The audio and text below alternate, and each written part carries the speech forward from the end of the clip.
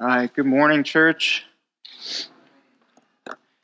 And it is a beautiful day outside, and this is my favorite time of year. We got the cool weather, it's football season, we get to feast this week. I love Thanksgiving.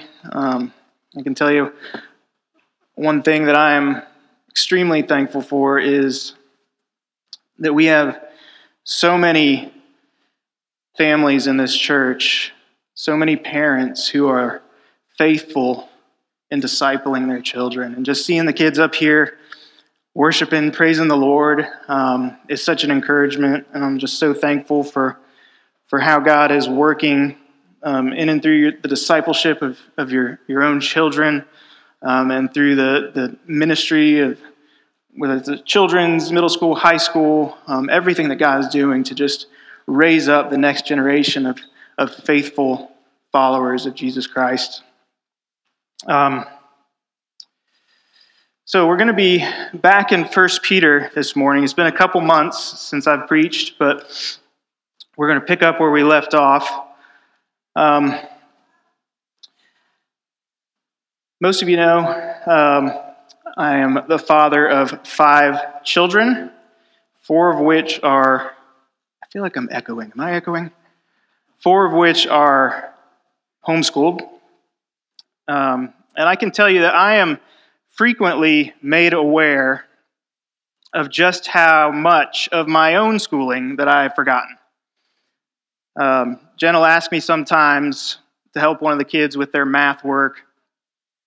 And I was never very much of a math guy, but now 20 years removed from school, I would hope that somewhere deep in the recesses of my brain that knowledge is there, but it's gone, y'all. I got nothing. I'm having to Google things like how to do long division or multiply fractions. But there are a few things that I still can remember from my days in school, in particular from biology class. I do remember something called metamorphosis. It's a word that you all know means to change form. And when we think about metamorphosis, while something like 75% of insects undergo this transformation, most of us probably think of a caterpillar transforming into a butterfly. That caterpillar is kind of grubby looking, kind of ugly, little worm-like thing, and it is changed and transformed into a beautiful and colorful butterfly. I don't know if you've ever watched any of those time-lapse videos that they have of things like this. If you haven't watched that, it's pretty amazing. You should go home and watch it. But imagine you do, and you go home and you hit the play button on that video, and as you watch, the caterpillar's skin begins to open up, and the chrysalis is revealed as it envelops the entire caterpillar, forming a hard, protective shell around its body. And a narrator, in his pleasant British voice, says that the caterpillar will remain in this cocoon-like state for nearly 2 weeks. And then you continue to watch, and the chrysalis begins to open. The long-awaited moment has arrived. And slowly emerging out of the chrysalis comes that same grubby, little, ugly, worm-like caterpillar. You'd probably think something's wrong here. What did I just watch, and why did I waste my time? And it would be completely disappointing and unremarkable. There was supposed to be a change. There was supposed to be a difference. In our passage today, I think that we'll see just how clear a picture this is for those of us who profess to be in Christ. Those of us who call God Father. if that's really true of us, there should be a difference. There should be a change. There should be a transformation of our lives. So before we get to our text, let's go to the Lord in prayer.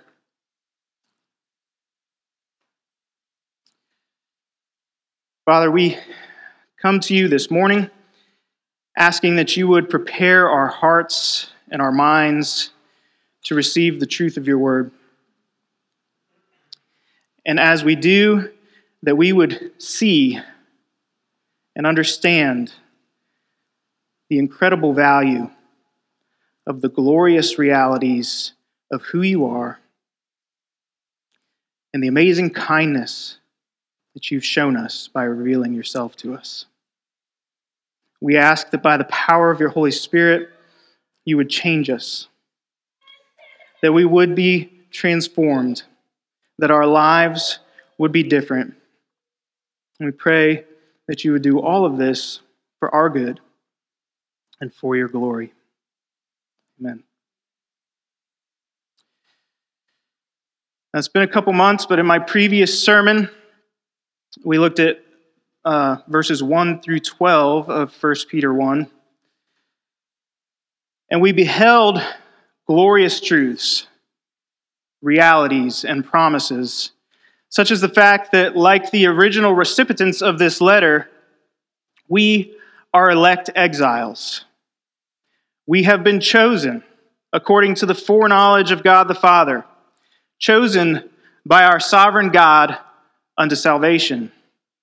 And this was accomplished in the sanctification of the Spirit. God the Spirit set us apart from the world and made us holy, taking out our heart of stone, giving us a heart of flesh, and all for the purpose of obedience to Jesus Christ, and for the sprinkling with his blood, that is, to be purified. We saw that according to God's great mercy, he has caused us to be born again to a living hope through the resurrection of Jesus from the dead. And we're saved not only from sin and from the wrath of a holy God, but we are saved unto something, unto an inheritance that is imperishable, because Jesus lives forever, and undefiled because Jesus is holy, and unfading because Jesus is the same yesterday, today, and forever. And that this inheritance is kept in heaven for you. And you are being kept for it. Because it is by God's power that you are being guarded through faith for a salvation ready to be revealed at the last time. We saw that these amazing truths and promises are what we rejoice in the midst of life's trials and suffering. That because of these truths, we can trust that God always has a purpose and a plan in the pain and suffering of our lives. That purpose being a refined faith, a stronger faith, a more precious faith, more precious than gold that perishes, though it is tested by fire. And it'll be a faith that results in praise and glory and honor at the revelation of Jesus Christ. We saw that the trials, the pain, the suffering of life are ultimately for our joy. The joy of an assured faith.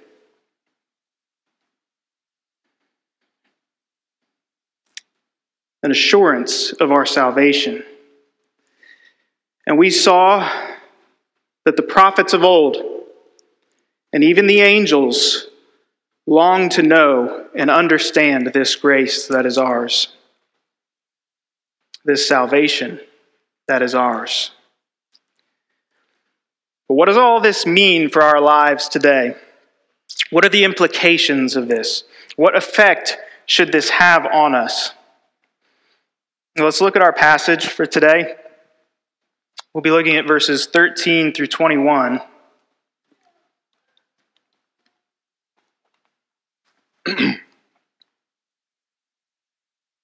Excuse me. All right, beginning in verse 13. Therefore, preparing your minds for action and being sober-minded, set your hope fully on the grace that will be brought to you at the revelation of Jesus Christ. As obedient children, do not be conformed to the passions of your former ignorance, but as he who called you is holy, you also be holy in all your conduct. Since it is written, "You shall be holy, for I am holy." And if you call on him as Father, who judges impartially according to each one's deeds, conduct yourselves with fear throughout the time of your exile, knowing that you were ransomed from the futile ways inherited from your forefathers, not with perishable things such as silver or gold, but with the precious blood of Christ, like that of a lamb without blemish or spot. He was foreknown before the foundation of the world, but was made manifest in the last times for the sake of you, who through him are believers in God, who raised him from the dead and gave him glory, so that your faith and hope are in God. The main point today is that God's purpose in our election and our exile is to make us holy in mind, heart, and action through the means of hope and fear. God's purpose in our election and our exile is to make us holy in mind, heart, and action through the means of hope and fear. Verse 13 begins with therefore. And I'm sure most of you know whenever you see the word therefore in Scripture, we know that the writer is connecting us with what he has previously stated to what he is about to say. Therefore, here is pointing us back to all those gospel truths that we saw in verses 1 through 12, those truths that we rejoice in as we experience the trials and suffering as exiles in this sinful world and in these sin-plagued bodies. We rejoice in our suffering because we know that it's producing in us an assurance of salvation by refining our faith.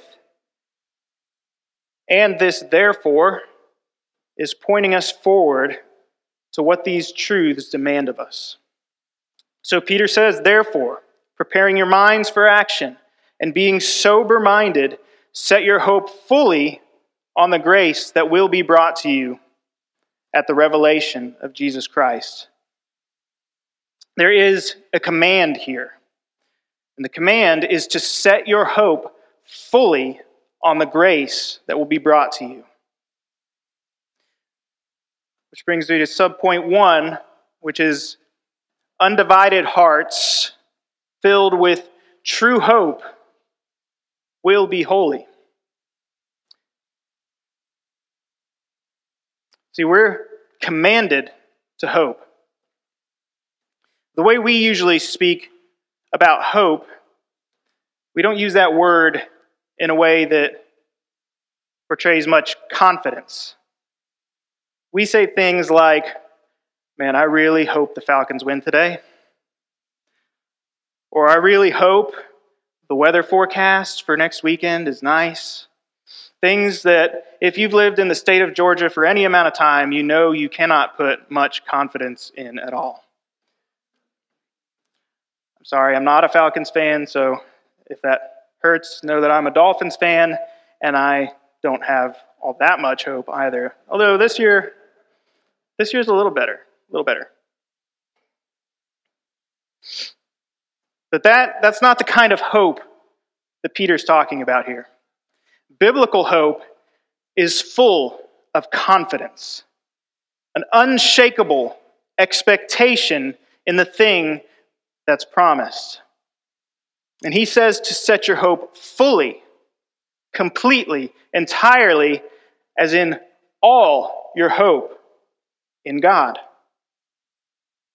We can't try to hedge our bets and have our hopes divided between God and his promises and the world and its promises. The entirety of your hope is to be set upon the grace that is to be brought to you at the revelation of Jesus Christ.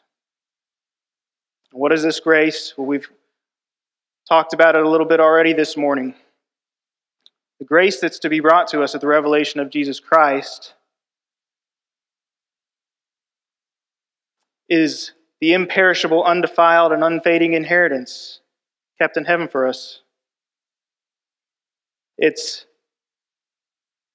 kept in heaven for us by a risen Savior who is our living hope.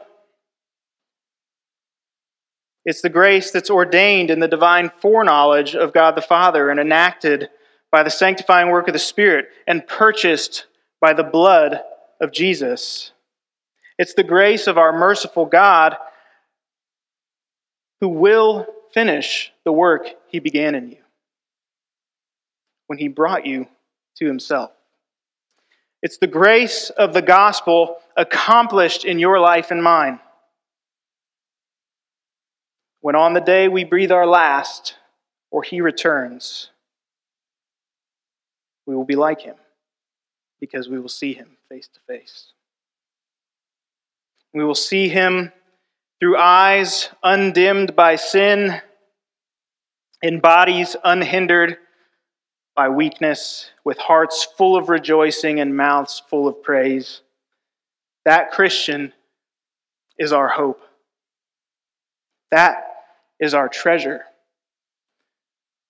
Hope speaks of what is in our hearts. Because where your treasure is, there your heart will be also. We are commanded, though, to have hope-filled hearts. But we can't conjure this hope up in and of ourselves within our hearts. The only thing our hearts can produce while we remain in these exiled, fallen bodies is sin.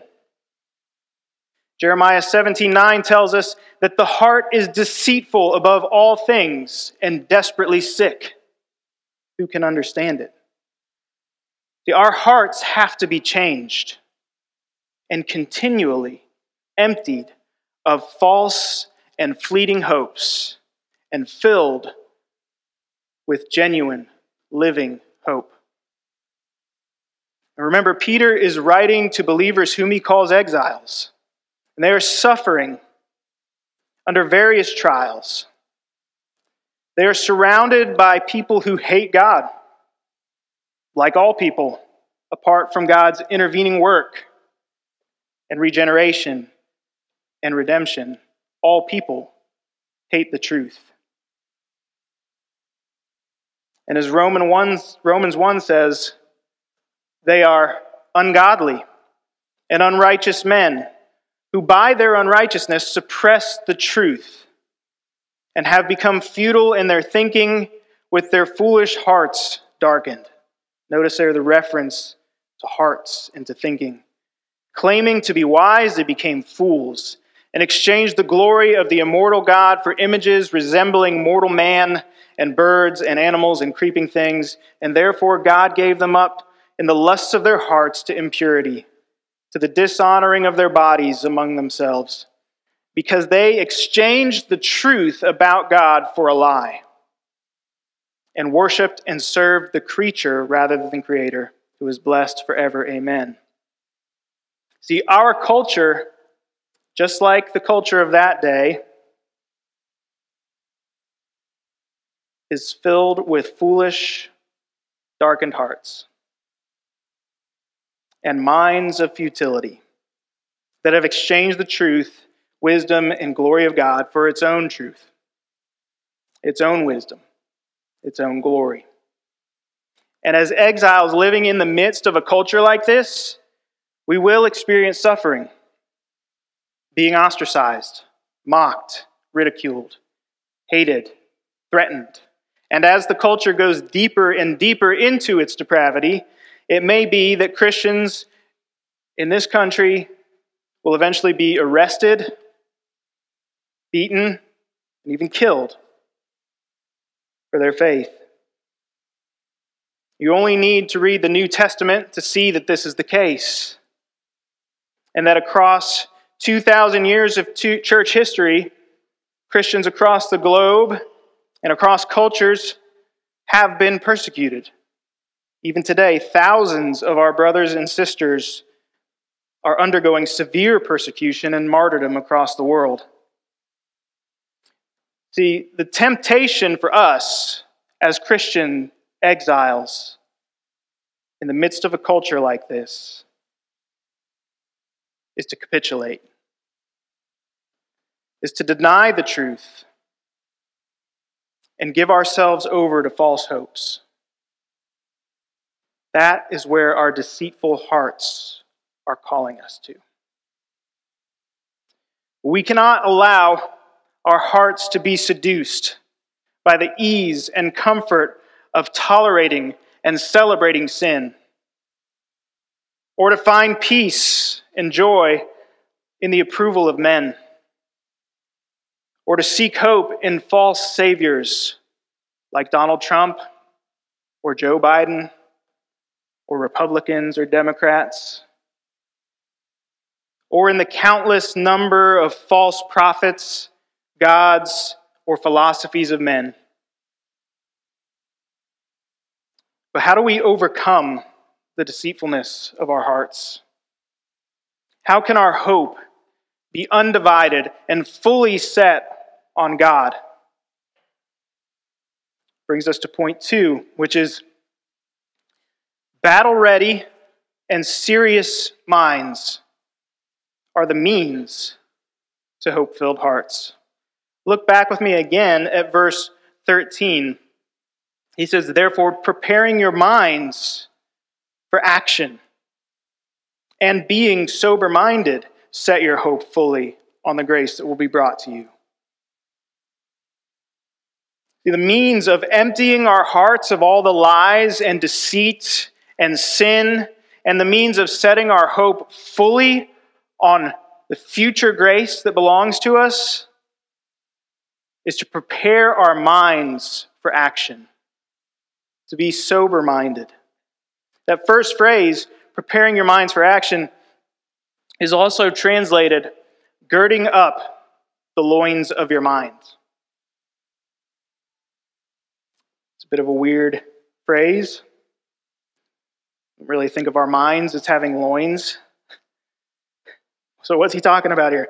The people living in that time would have worn long flowing garments, which are probably ideal for the climate that they lived in. But they were not ideal for doing any sort of strenuous work or for going into battle. So what they would do is they would tie their garments up in such a way that they wouldn't hinder them or get in the way as they worked and fought. So Peter says that this is what our minds must be like. Our minds need to be prepared for work. They need to be prepared to battle for our thinking. And he says to be sober-minded. We need to think soberly and seriously. This command to set our hope fully on future grace can only be accomplished by soberly, seriously preparing our minds to work and battle, to know and be conformed by and sanctified by the truth. That is the battle for our minds, to know the truth.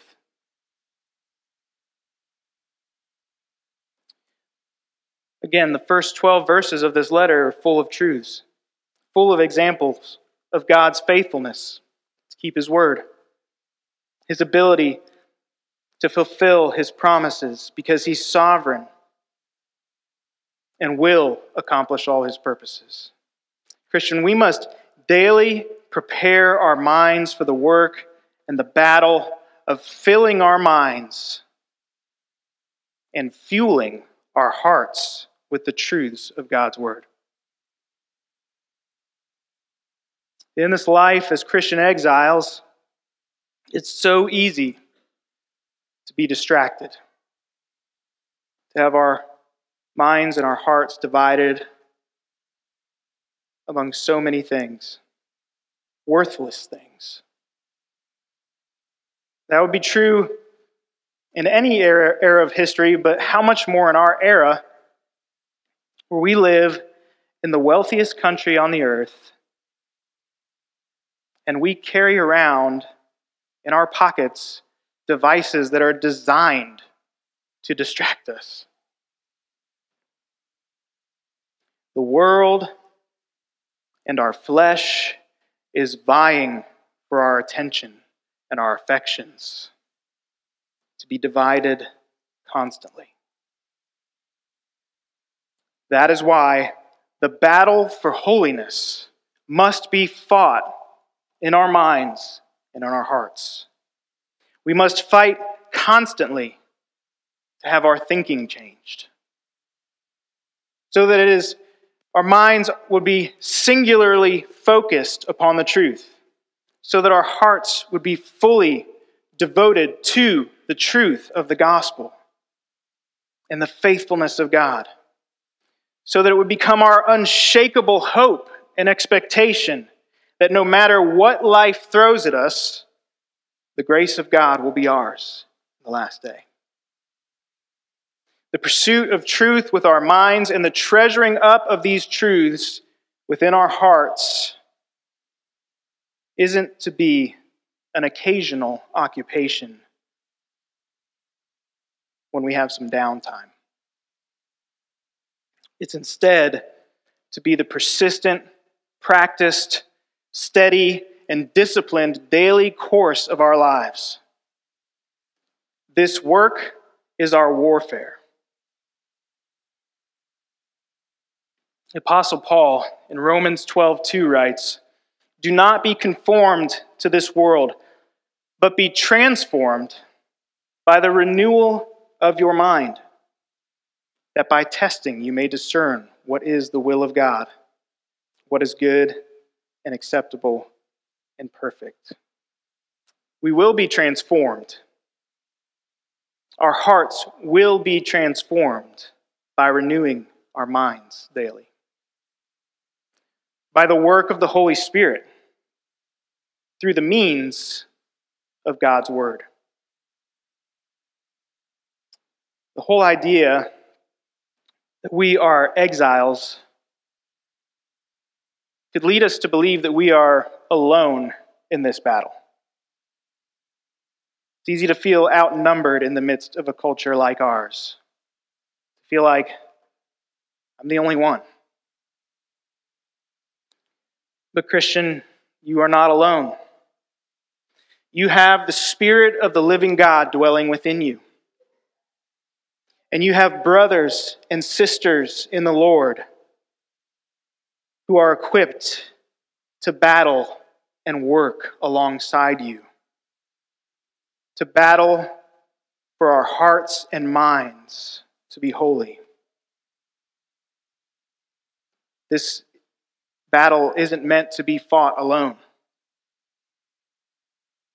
God has given us His church, and we wage war together every time we come together to sing, to pray, to sit under the teaching of His Word.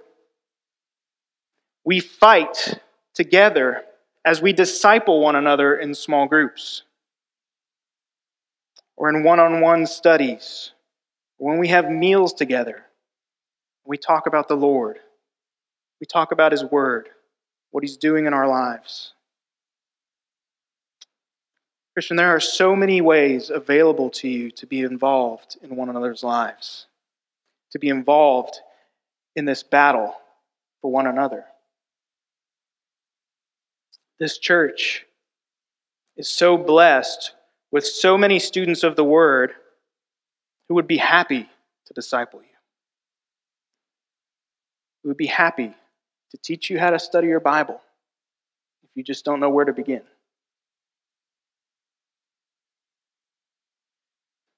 Come now to subpoint 3,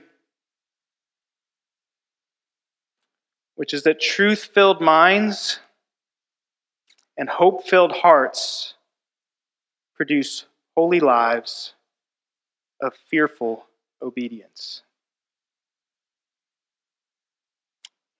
Verse 14 says, as obedient children, do not be conformed to the passions of your former ignorance, but as he who called you is holy, you also be holy in all your conduct, since it is written, you shall be holy, for I am holy. We see here another command in verses 14 and 15. First, we see it stated negatively in verse 14 as, do not be conformed to the passions of your former ignorance. And then positively in verse 15, but as he who called you is holy, you also be holy in all your conduct. Peter, reminding us of our true identity, commands us again as obedient children. That's who you are, child of God. As obedient children, to not be conformed to the passions of our former ignorance, but to be holy. And we are to be holy because God is holy. And God is our Father. We are his children now. Your Father is holy. And as his child, you should want to be like him. You should want to be holy like your Father. Any child who has a good and loving father wants to be like him.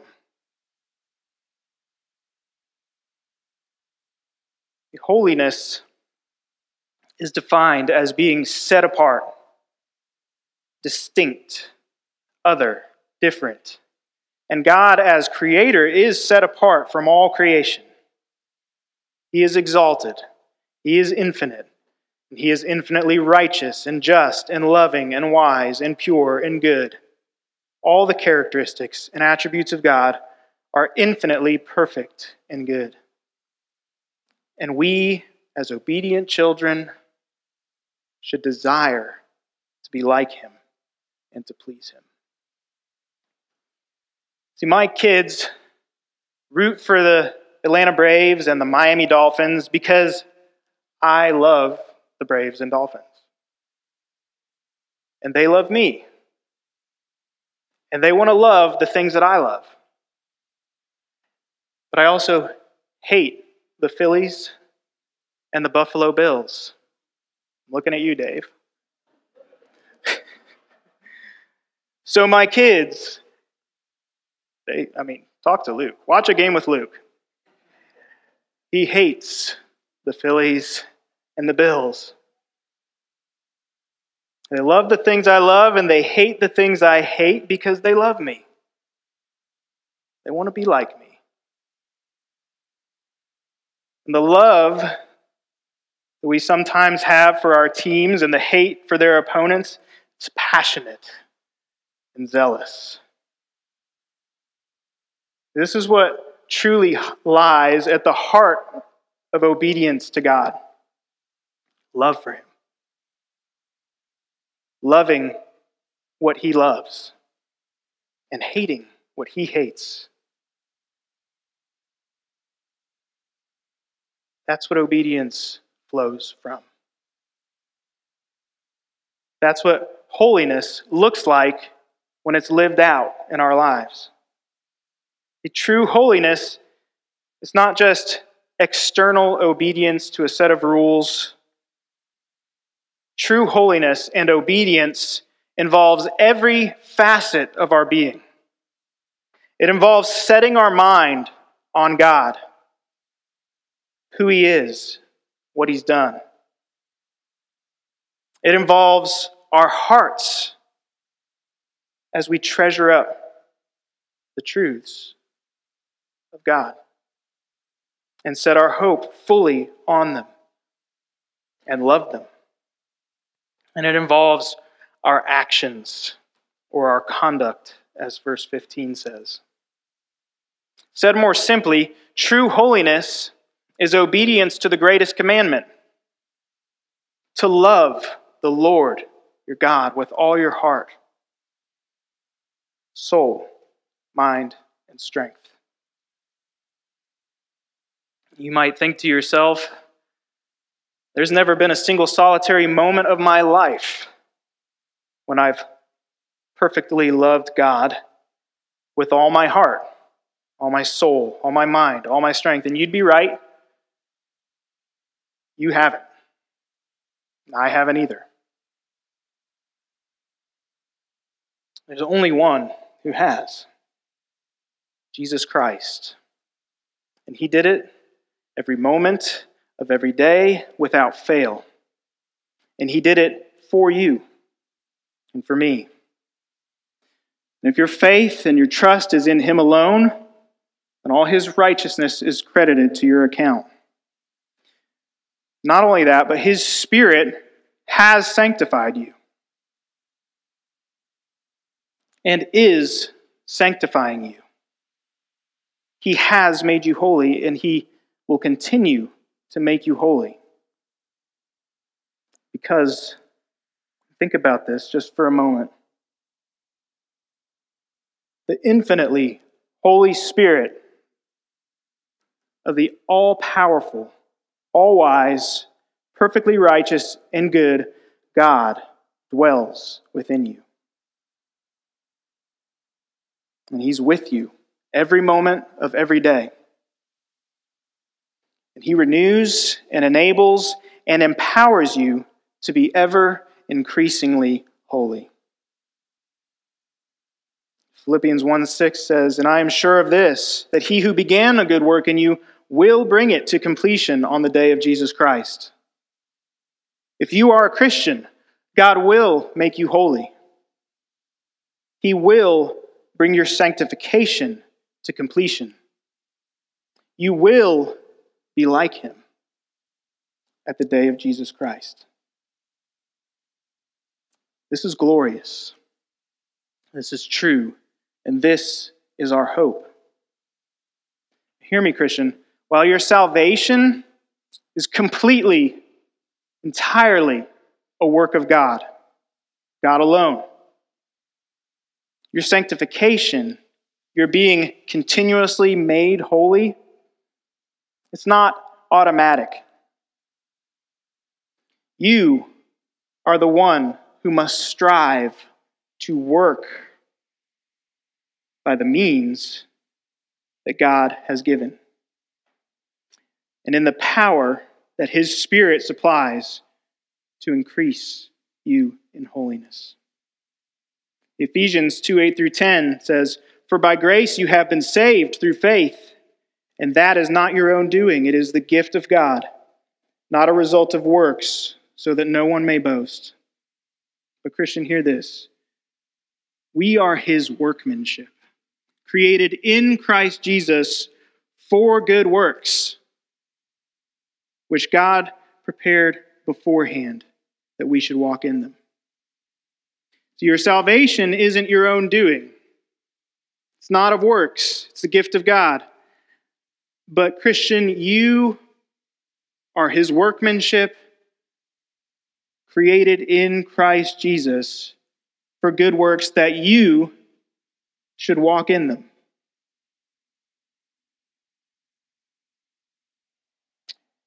You are a new creation.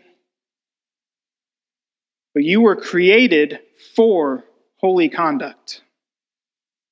And Christian, God prepared your good works beforehand, your holy conduct beforehand. He will make you holy in all your conduct.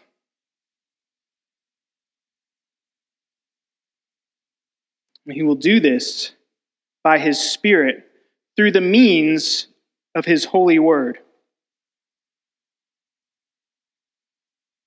Through the means of holy, truth-filled minds that fight and battle to know the truth of the word and treasure those truths in our hearts so that we will walk in faithful obedience and in holy conduct.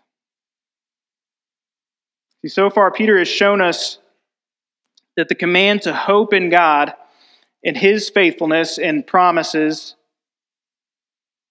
is one means of motivation unto holy conduct. But now Peter will give us another motivation, another command, namely fear.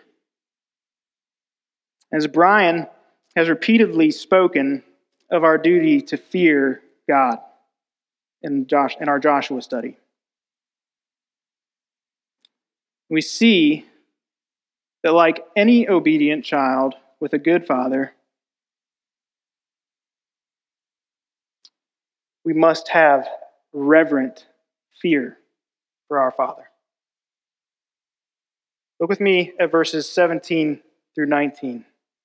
And if you call on him as Father, who judges impartially according to each one's deeds, conduct yourself with fear throughout the time of your exile, knowing that you were ransomed from the futile ways inherited from your forefathers, not with perishable things such as silver or gold, but with the precious blood of Christ, like that of a lamb without blemish or spot. If God is our Father, we will love him, and we will hope in him. And because he has ransomed us from our futile ways, and he did so at great cost, immeasurable cost, we love him because he first loved us, and his love for you was so great that he gave what was of supreme value to rescue you. What he gave was not merely silver or gold or anything of this earth which will perish. He purchased us from the slave market of sin with the precious blood of his own Son. That, Christian, is unfathomable. It's amazing. The grace and love toward us that God has shown is amazing. And this is why we love him. But Christian, this is also why we must fear him. Look again at verse 17. See, our Father, who paid such a great cost for us, he is the one who judges all people with impartiality according to their deeds. We must never approach God casually or irreverently. Yes, he is our Father, and we've been granted access to his throne of grace. But we must never be presumptuous as we approach him. He is holy. He is infinitely holy. He is perfectly good and righteous and just. And he sits enthroned as king and judge. Nahum chapter 1, verses 2 through 7 reads this: The Lord is a jealous and avenging God. The Lord is avenging and wrathful. The Lord takes vengeance on his adversaries and keeps wrath for his enemies. The Lord is slow to anger and great in power. And the Lord will by no means clear the guilty. His way is in the whirlwind and storm, and the clouds are the dust of his feet. He rebukes the sea and makes it dry. He dries up all the rivers. Bashan and Carmel wither. The bloom of Lebanon withers. The mountains quake before him. The hills melt. The earth heaves before him. The world and all who dwell in it. Who can stand before his indignation? Who can endure the heat of his anger? His wrath is poured out like fire, and the rocks are broken into pieces by him. But then we come to verse 7. The Lord is good, a stronghold in the day of trouble, and he knows those who take refuge in him. See, we must approach him with a reverential fear. But know this, Christian, the Lord is good. He wants you to come to him. He wants to be your stronghold. He wants to be your refuge. See, fear of God for the Christian is not at odds with faith. It's not at odds with hope. It's not at odds with love. All these things, the faith, hope, and love that we have for God. See, godly fear displays wisdom and a right understanding and knowledge of who our holy God is. Because the fear of the Lord is the beginning of wisdom and of knowledge and of understanding. And when we truly begin to know and understand just who this supremely holy God is, namely the judge of all the earth, who will by no means clear the guilty, then we will be all the more amazed at his mercy and his grace and his kindness that he has shown to us. See, the believer possesses godly fear. He possesses wise, knowledgeable, and understanding trust in him, hope in him. And the one whose life perseveringly follows this course of faithfulness and obedience and holy conduct to the end will have the assurance that he truly is a child of God, because he will reflect the image of his Father.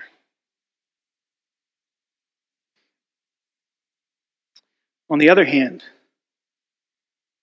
perhaps you profess Christ. You know the gospel. You grew up in church. You sat under the preaching of the word countless times, but you're walking in sin and rebellion. Perhaps it's difficult for you to identify any recognizable fruit in your life. Your time reading God's word is few and far between, and your love for him has grown cold. My friend, do you really want to trust in a faith like that? See, Hebrews 12 through 14 says, "Lift up your drooping hands. Strengthen your weak knees. Make straight paths for your feet, so that what is lame may not be put out of joint, but rather be healed.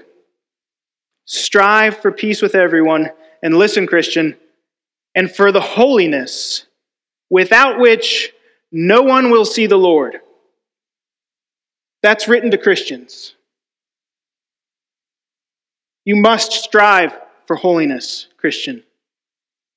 You cannot continue to walk in disobedience, to walk far from God. You cannot continue to neglect the reading of his word. You cannot continue to fail to pursue holiness and expect that somehow you will see the Lord. Genuine faith is a faith that works. Genuine faith is a faith that displays fruit. Do not trust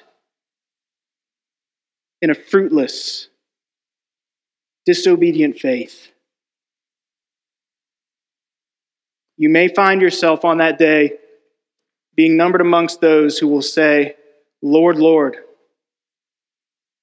And he will say to you, "Depart from me, I never knew you, you worker of lawlessness."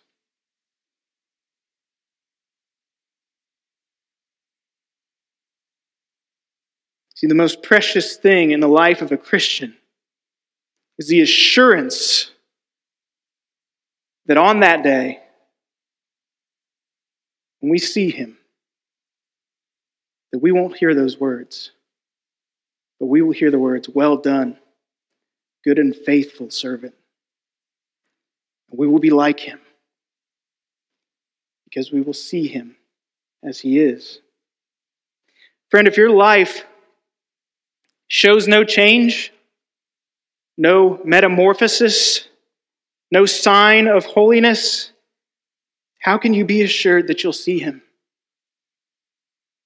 Repent, turn back to Christ, trusting in him and his righteousness alone. Set your hope fully on him, undivided.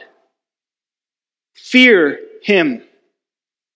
Soberly prepare your mind to battle, to know him, to strive for holiness. Friend, read your Bible and pray that he would increase your love for him. This is the only means that the Spirit will use to make you holy.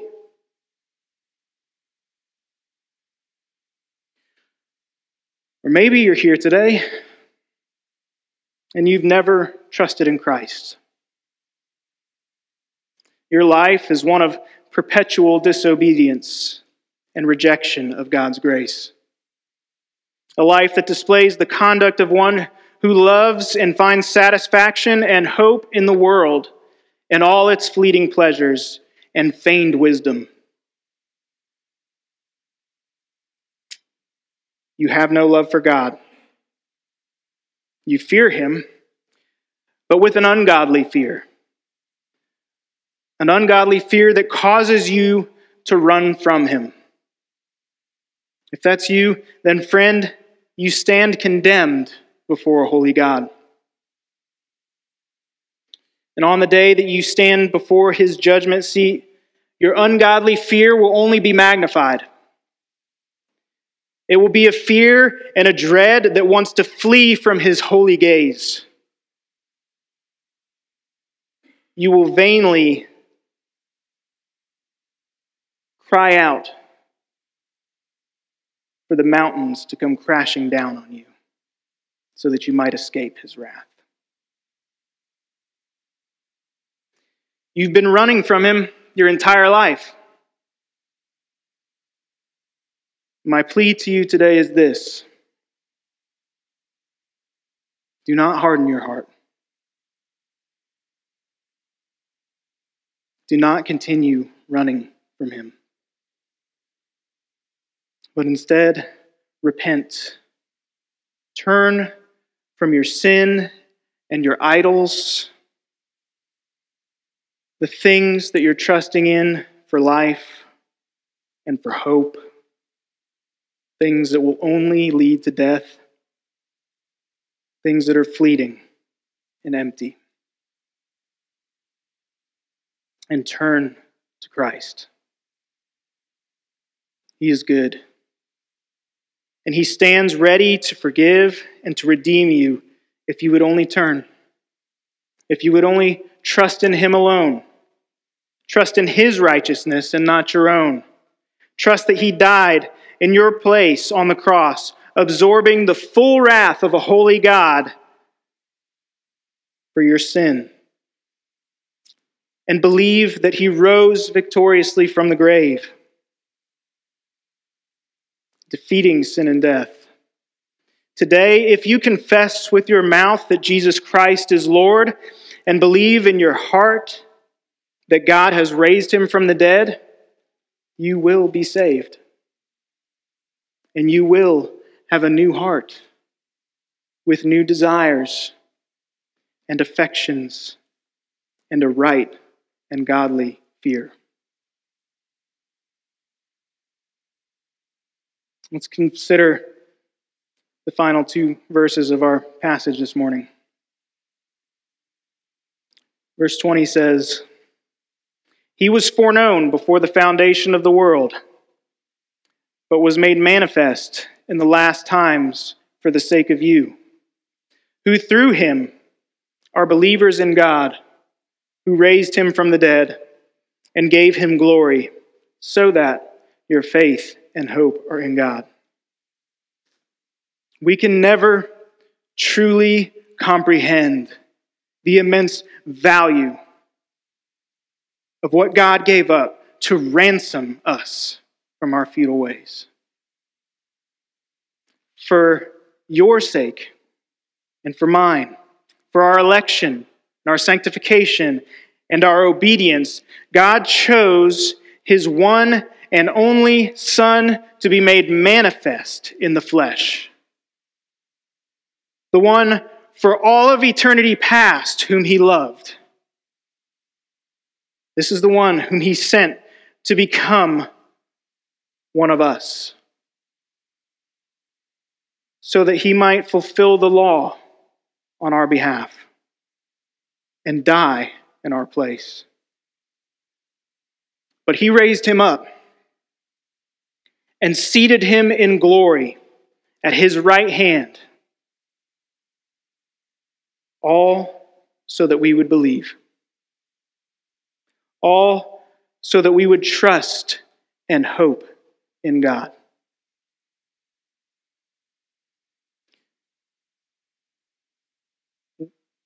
We must fear treating Christ, the one who is perfect and spotless and infinitely holy, righteous and good, the one whose precious blood was shed to ransom us. We must fear treating him as worthless, as nothing.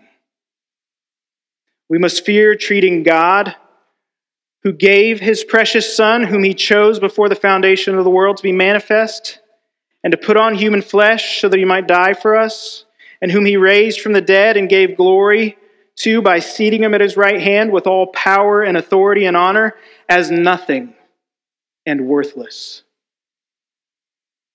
Christian, turn daily from the passions of your former ignorance. Refuse to embrace the false hopes of sin and worldly wisdom. And as you do, you honor your Father. You honor your Savior. Conduct yourself with fear and be holy. And as you do, you will display the supreme value of the price that was paid to ransom you.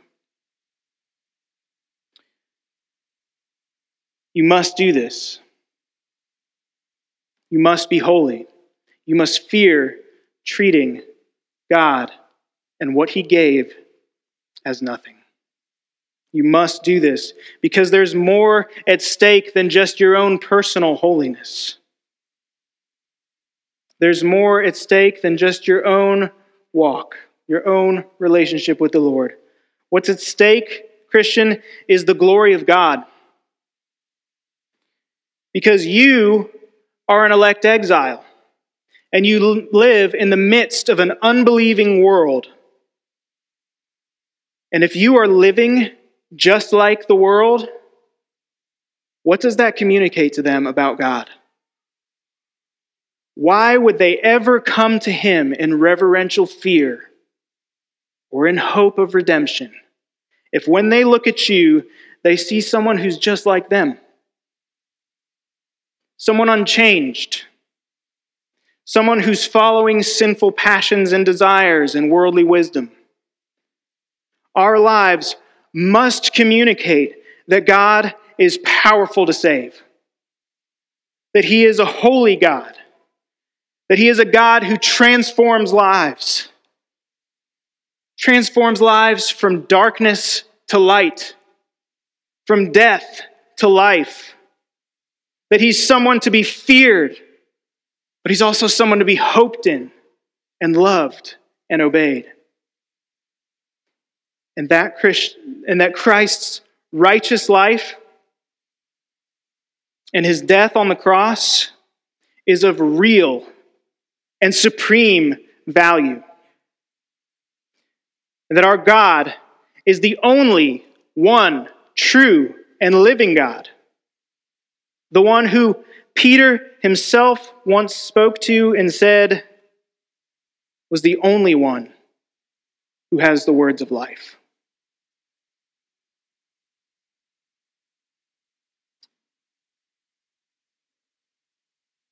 Those are the only words that give us hope. Church, we must be set apart. We must be holy.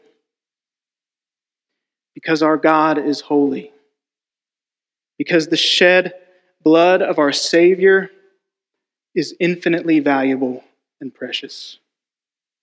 And he alone is worthy of glory and honor and praise and worship and hope and fear. Christian, if God is your Father, then as obedient children, be holy, for he is holy. Amen.